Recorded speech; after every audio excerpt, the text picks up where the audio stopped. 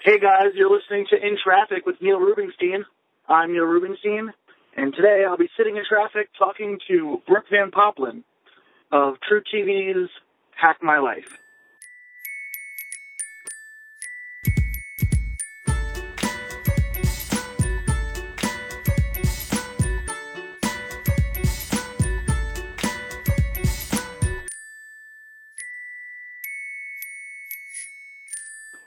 Hey. Hello. Hi, how are you? I'm good. How are you? I am pretty good. Wonderful. Is this already the podcast? Yeah, we're in it. I don't mess around, really. Oh, my God. No preamble, no nothing. All right. We're just doing it. Where are you driving right now? I'm leaving my apartment on Long Island, Bethpage, and I'm driving to the city. Driving to right around St. Mark's place. Oh, okay. Do you have a show tonight? Yeah, I'm hosting a show for Laughing Buddha. Very fun. Very fun. How have you been? Good. When did you move to LA? In December. I kind of very quietly and sneakily just kind of came here. And that's the way I like it. I ghosted New York. It was great. Did you guys shoot out there? Did you do Hack My Life in LA? Yeah.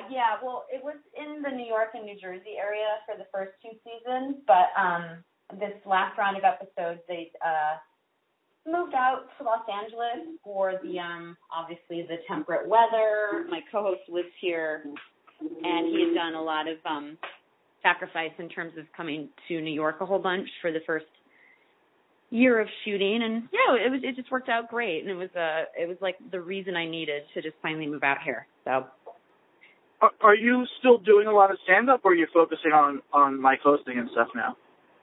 I'm still doing stand-up, but like I would say over the past couple years in general, like I'm more like a 2 shows a week, 3 shows a week person, like at the most, unless, I'm getting paid to be somewhere, then obviously like,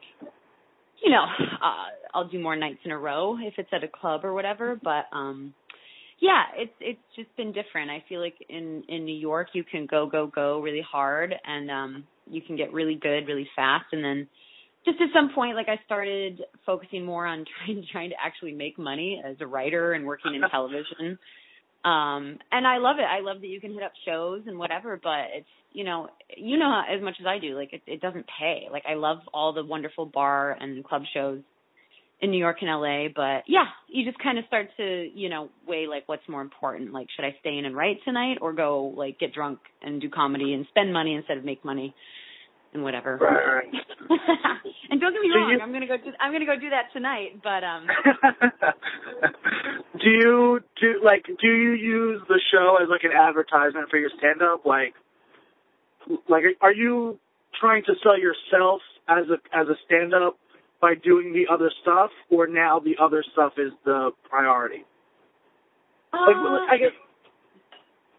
Well, I mean, like anytime you're doing something that can help you find fans, it's a good reason to, stay in the stand-up game and see, like, hey, maybe this club will, like, actually headline me now, because, like, it turns out, like, I've earned fans because of a show being on TV for a bit or something like that. But, I mean, like, I'm not, like, if I could just work and write and do television and stand-up was just literally nothing more than a hobby, that would probably be my happy place, I've never wanted to, like, seek, like, the kind of fame where I'm a household name. I've always felt like people, like, I've done it for a long time, and I feel good about my skill set, and I think I'm funny. I just, like, I don't like the lifestyle, and I don't even like stand-up that much to, like, completely get my life over to it. You know what I'm saying? Right. I get that. Right, where if it's, like, but the people who got popular from a show but don't have a fucking act, and they go out and do it. Yeah. Well, like, I'll never be that. I'm 14 years in. I know, you know what I'm saying? I can do 90 minutes with my eyes closed, So Yeah. At least that's like if I get some bigger opportunities, like, like I'm definitely good at it, Which is what I find interesting about what you said, because the other people don't have an act, and they're like, oh, well, I guess I'm famous enough I can book stand-up shows, whereas, like, you're actually a good stand-up first. Like, and, you know, call me snotty, but that kind of, like, I really give a shit. Like, you know, and I don't blame or make fun of some of these people. Usually it's, like, agents and colleges who are pushing, you know, these kind of newly sort of popular TV personalities to go do it. So, and who doesn't want to make money and go be a goof on stage, but like, yikes, you know, like I judge myself too hard to ever be that kind of person who's like, yeah, I'll just go wing it. Like, oh my God, no. Yeah, I think that's something that doesn't happen in New York at all, actually. Yeah, it does, but it doesn't. Well, it doesn't. They don't get to do their thing in New York, is what you're saying, right? Oh, yeah. Like they don't. Yeah. They won't get it past. Like, no, you're not fooling anyone here. Like, well, right. Like you can go do colleges and stuff in the Midwest and special theater engagements, and it's great because you know you're honestly doing it for your fan base, and they probably don't even know what is good stand-up anyways. So it's like I think it all works out in the wash, but I would be so insecure about, like, being like, yeah, let me do an hour, even though I've never done stand-up. Like, are you kidding me? Yeah, but, I guess that's because we've seen it. You know, like, if you're not a stand-up and not doing stand-up in New York, like, you don't see how brutal it can be to stand on stage for a few minutes. Yeah, exactly. Sure. No, some of these other situations are very cushy. And that's good, but yeah. Yeah. The nice, soft entry into the world of stand-up that's not realistic or reflective of what it's actually like to do stand-up in New York. Yeah. I mean, I give part of my anatomy to, like, be in that situation, you know? Like, I'd much rather do it the other way. Yeah, definitely. Was this a show that you pitched, or was this a show that, like, you auditioned for? Yeah, this was a situation where I auditioned, and yeah, it's so funny. I mean, like, I never saw this coming, you know. It's just one of those things where you show up and you actually book something, and then your life takes like a really interesting turn. So yeah, it's been a really, really fun. It's almost 2 years ago since this whole process started. Since I auditioned, and then we did a pilot presentation, and then there was a long deliberation of whether it was going to get picked up and blah, blah, blah. But now it's like all moving really smoothly, and we're with a great production team. And yeah, I'm hoping that True orders another season. That would be wonderful. You're just starting season 3 right now, right? Yeah, it's technically called, what is it called? The season 2 mid-season premiere or something like that. That's kind of... Yeah, you know, it's whatever. it's tricky contract sort of talk. So yeah, it's still technically season 2, even though we'll be making our 4th cycle of shows if we do get another episode order. So hopefully it won't be called season 2C, because that would be awful. Right now we're in season 2B. It's just like 4 years later, it's like season 2 part J. I know. Well, you know, and like insider talk, it's contractually, you know, then that would, like, they don't have to give you a big increase if it's like part 2 of a second season. Okay. Right? Real slick there. Real slick there, TV networks. On the other side of it, though, it's like, well, you can't cancel, it's still same season. Yeah, no, it's totally cool. This is a pretty common practice, and it also like happens a lot in reality, you know, television programming. So, do you write for it at all or no? No, I can't even imagine the job that the writers and producers have cut out for them. It is really, really hard to find a hack that has enough of something to make like a full television segment around. And, you know, I give them so much credit for thinking of like consistently inventive ways to make some, you know, some of these things we do are very small, you know, and to make it really funny and to put a lot of, like, competition or, like, you know, put, like, a ridiculous build a set around it to make it seem so much bigger than it is. And I give, like, our writing and production staff a lot of credit for making Life Hacks really fun and interesting. It's very energetic, the show. It is. It's cut together. It's just fast. Lots of stuff. Lots of, bells and whistles, colors, noises, sounds. It's very attention-grabbing. Yeah, it's one of those shows where, like, oh, shit, I've been watching this for 4 hours. Jesus. I have to go through something else with my time. But I love shows like that where you can kind of come in at any point. It doesn't matter. Yeah. You know? Yeah. Kind of learn something, tune out, tune back in. That's how I am with, like, House Hunters or, like... Yeah. All those shows, like Rehab Addicts. I don't know. Yeah. There's something very soothing about just kind of, you know, being able to just pick up at any point during a TV show. But was there a moment, like when you were writing, like Girl Code or whatever, was there a moment where you're like, okay, this is what I'm going to be doing, and like, kind of, like, was hosting this show a surprise because, like, mentally you had decided you were something else at that point? No. Like, I am a writer, and I will continue. I feel very strongly that writing will be, like, how I stay alive in this industry, hopefully till I'm old and gray. That is definitely what I'm good at and where I see an actual consistent paid future for myself. But probably 2 or 3 years ago, I purposely walked away from being a producer and a writer on a show that I didn't get to be on because I wasn't done giving it a shot with myself as an on-camera personality. I wanted to, because it's a very demanding job. I love it. I love the staff I worked with.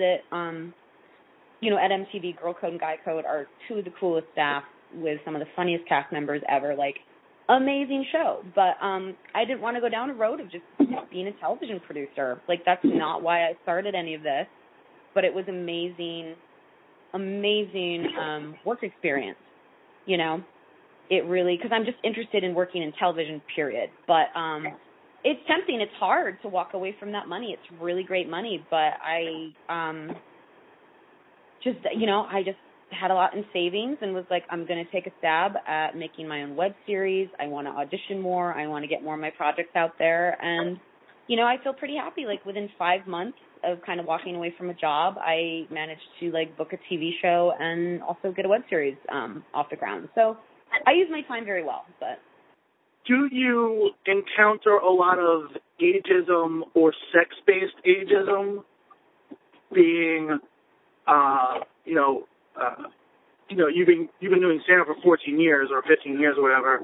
Like, are you competing with girls much younger than yourselves for the same kind of things? Like, in what? Like, in stand-up? No, in television. Well, you know, the way I work is just like, I'm the kind of client and the kind of comedian and writer who, like, I'm not doing the grind like other actors are doing. You know, like, I'm one of those people who is just always pitching my own projects, you know? So I honestly would have to say I don't feel it. I don't notice it because I'm not going out for things where, you know, I'm pitted against someone who's maybe like a 23-year-old model, because that's not what I get called out for when they cast you. You know, I tend to go out for, like, the acerbic, sort of, like, sarcastic friend. You know, when I do get cast, it's pretty on type, you know, I have to say. Yeah. And if I don't book it, it's not like I'm watching the role happen and it's just like a model got the role.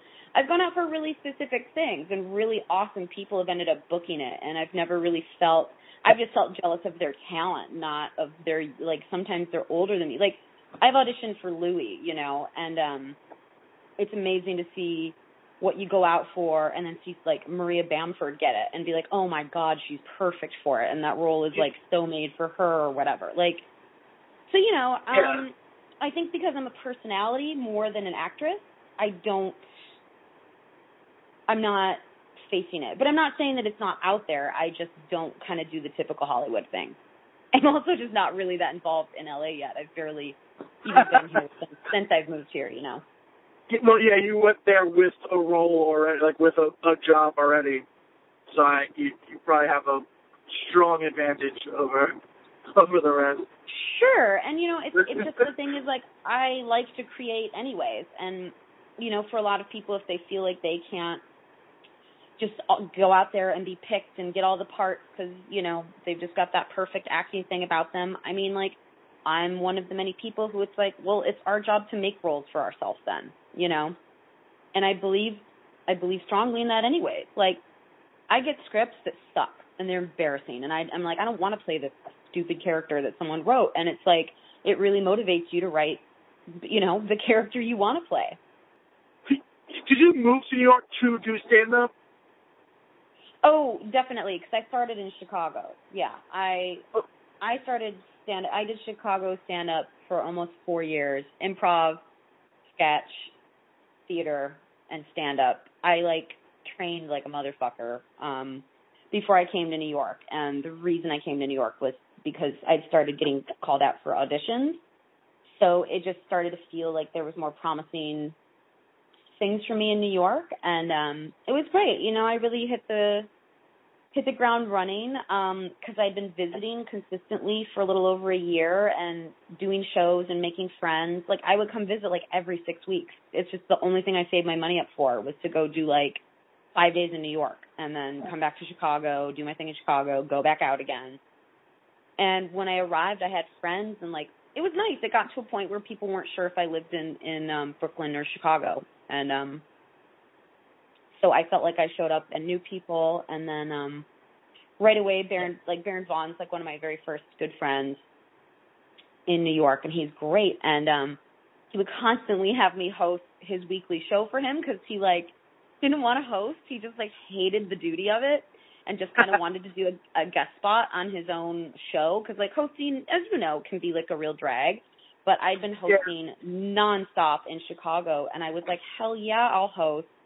And I, you know, came into New York with, like, I just worked a solid year as a paid host at, like, Zany's Comedy Club for, like, a year. So I was really, really confident in that role. And I immediately met, like, every New York person that I'd ever dreamt of meeting. Like, at that point, it was like 2007, 2006, something like that. And it was like, you know, at that point, like, one of the only showcase shows was, like, Premium Blend on Comedy Central. And I would watch it religiously because I was like, I want to do this. And it was so fun to meet, like, Christian Finnegan and Ophira Eisenberg and, you know, all these people who I was like, wow, they're legends, you know. And, it was a really cool introduction. And then when you're hosting a show, they just assume you're somebody. So it was really cool. Yeah. I remember meeting you, like, right around then. And, like, I thought every show was, like, yours and somebody else's. You know, like, I remember that Baron Vaughn show. And did you do a show at, like, the Time Out New York Lounge? No, I didn't host it. Like, I maybe performed on it, but it wasn't my show. I thought maybe you performed it a lot, because I feel like I did that show a couple times, and you were always on it, and I was like, oh, this woman's everywhere. Like, she must put together every show. I remember the good old days in New York. You can't really say that about me now. And I don't mean that in a bad way. It's just interesting. I did used to work really, really, really hard, and I was everywhere. And in probably 2008, nobody gave a fuck about booking women. There were about 3 women who got things a year, maybe, and so much has changed. And I don't, you know, I'm not alone in this line of thinking, but there's like a whole bunch of us who were kicking so much ass like 6 to 8 years ago, and nobody wanted to take chances on women. It was so stupid. And now it's cool to be a woman in comedy, you know. And it's just kind of like, and I don't want to say I'm over it, because obviously I'm still doing my thing. I do what I do, but it was just like, man, I gave so much of a shit about comedy back then, and it's really hard to continuously give a huge shit when there is 100% no opportunity that is being prepped for you or your friends or the other hardworking people who are females, you know. Yeah. And now it's very different. But I've watched so many people who I think are amazing never catch a break, and it's bullshit. And all the male peers, you know, have their careers break open like 7 years before us, and it's very different now. The internet and all the ways that you can get your voice out there has changed a lot, and then just the industry and TV and all this stuff, it's changing. It's awesome, but like, yeah, I'm like, whatever, stand up, you know. Yeah, I remember there were just like two like very female centric shows. There was the Time Out New York Lounge, like you were on it all the time, and like Nicole Colas was on it all the time, and there were a bunch of women that I remember on it all the time. Like it was very women centric. And I remember there was like a Luna Lounge show. I remember Luna. Yeah, was that on like there was Luca and Luna. Was it Luca? There were a couple like Cambry Cruz and Carol Hartzell and some other people really tried to make another East Village Comedy Club happen, and that was at Luca. And that was really sad. But Luna was Lower East Side, I think. I can't remember which one it was. I thought it was Luna, but now that you said Luca, like that sounds familiar too. But it was like an all women show, and it was thematic, and it was like I feel like it was before that really was a thing. Oh, but now you can way back when at Mo Pitkins, there was definitely something called Chicks and Giggles. It was a very like. And no, don't get me wrong. Just because like there weren't opportunities doesn't mean that women didn't do nonstop amazing shows in New York City. There were just no opportunities. Like no one was booking anyone for late night. No one was buying scripts. No one was. You know what I'm saying? Like I performed. I'm not arguing. Yeah. I'm not arguing. I'm just saying. I remember there was I didn't want you to think I misspoke. I'm just saying that like the whole like. You know, the ratio of, like, getting into festivals, getting into blah, blah, blah, where it was just, like, one girl would get to go out of, like, the 24 comedians they'd pick and shit like that, you know? Yeah, no, it's still pretty bad, I think. It's still bad. No, it's still bad. It's easier than it was. Yeah. I think we're both on the same side on this one. I know. I didn't think we weren't. I was just saying that, like, yeah, I didn't think that we weren't agreeing. I'm just laughing at the fact that it's like, there were always amazing, like, shows run by women, which some nights would be like maybe 5 women and 2 males, killer lineup the whole night. And it's like everyone was hip to it except bookers. You know what I'm saying? Yeah. Everyone else is sitting there loving it, and then the people with the money, you know, are just like, oh, I'm scared. We can't trust women, you know. And it's just like, oh, get your head out of your ass. It's, you know, but it's good. It's, you know, it's certainly different, and it's going to continue to get better. But yeah, I think that's the important thing is that everyone keeps kicking down those same doors. So at some point, they just stop being able to get put back up. I know, that's just it. It's like you do kick it down, then you're like, oh, now there's a plywood door. Damn it, you know, and it gets like a weaker and weaker material time. Like, oh, this one's balsa wood, you know, but like people keep trying to put these doors up. the one now is just like made of toothpicks and like held together by duct tape. You can totally get it down, but or like those doors, like those mesh doors with the magnets. Yeah. Yeah, like it's weird getting through it, but you can. You just gotta put your foot like through the. It's hard. It's just a little awkward. Yeah. But yeah, there's like so many good young female comics now. Like I host a bunch of open mics, and like I just see so many women come through now where I'm like, man, like this girl's gonna be famous as hell. She's great. You know, whereas we didn't usually see, like, it was just those couple of shows where you would see, like, you know, a bunch of strong female comics, and then, like, the open mics and stuff were all, like, just... Open mic was truly, just bad news. And I think what's happening, though, is, like, it's really, really popular to be a stand-up again.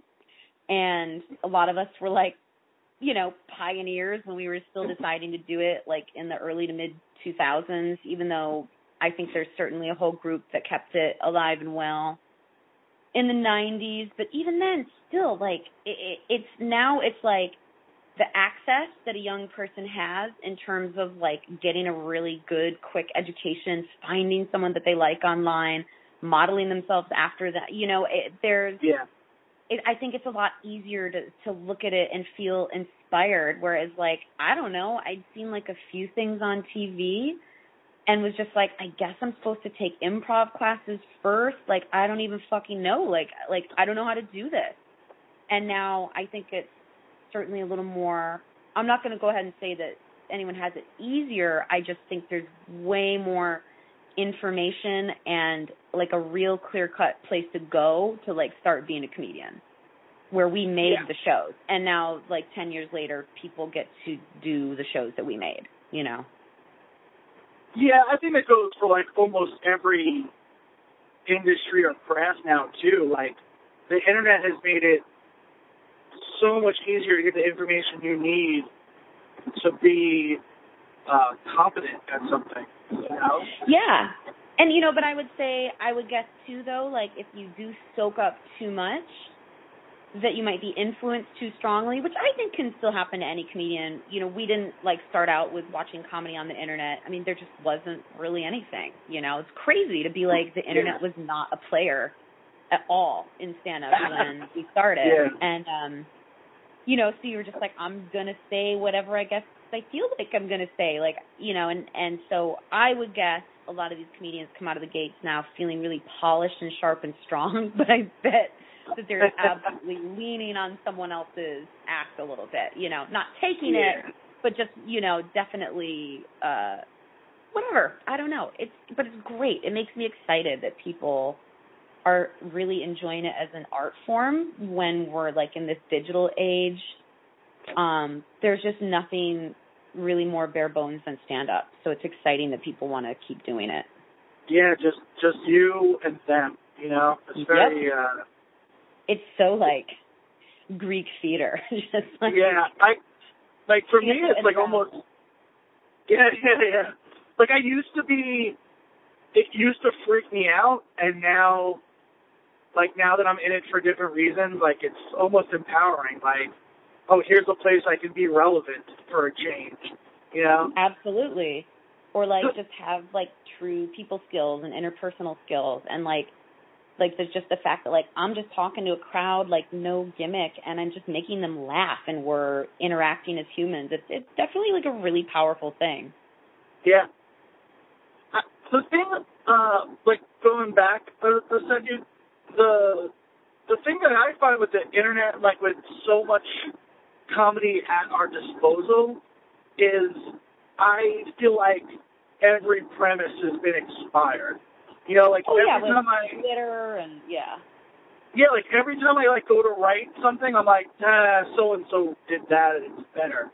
You know, and, like, I find myself looking for comics who've already done the thing that I want to do so I can talk myself out of doing it, almost.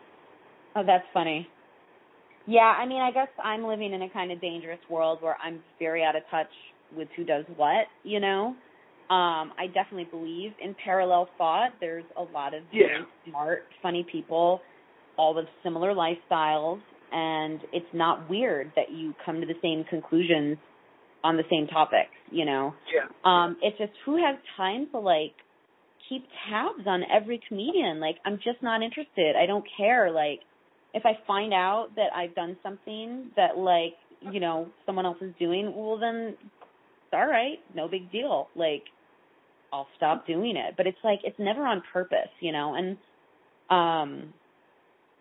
you know, and that's only come up, like, once, and it was, like, not even that similar, and I stopped doing it for a little bit, and then I was like, you know what, fuck this, and then, like, talked about it more with the comedian, and it's like, it turns out the jokes aren't even that similar, and he didn't even care. He was just letting me know that some of his weird trollish fans were like tweeted a few things at him, and it was more just like if you hear anything, like, don't pay attention to them, fuck them, blah, blah, blah.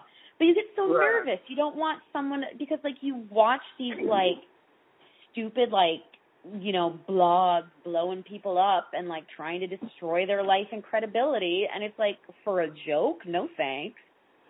Yeah, that upsets me in a whole different way. Like, to me, like, those people are just, like, the lady at the restaurant who wants the chef fired because she didn't like her steak. You know, like, why are you bothering this guy's lifestyle? Because, like, his livelihood is based on this job, and you want to destroy it because, like, you were unhappy with your meal, you asshole? You know? And, like, that to me is, like... Whoa, careful. Yeah, I'm in traffic. I'm getting honked at. Well, I mean, I'm definitely talking more about, like, the like, comedian infighting or, like, comedy battles or, you know, like, when people have beef with each other, public beef or something like that. I'm just never trying to get into anything like that where I'm like, well, I don't care enough. Like, if it's a joke that's personal to me and it's, like, a personal story of mine and someone else has something like it, well, then, like, fuck them. It's my life. You can't tell me my life didn't happen to me.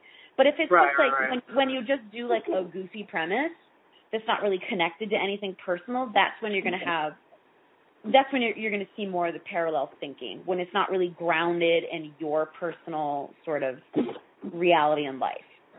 Yeah. And then that's when it's easier to say, like, fine, I won't do it. It's just, like, I was just literally thinking up premises. Hey, Brooke, I made it. I got honked at a few times, but thank you so much for doing this. I really appreciate it, and have fun at your show tonight. Hey, thank you so much. Have fun hosting. And tell New York I say hello. Okay. I will. All right. Take care. Bye. Right.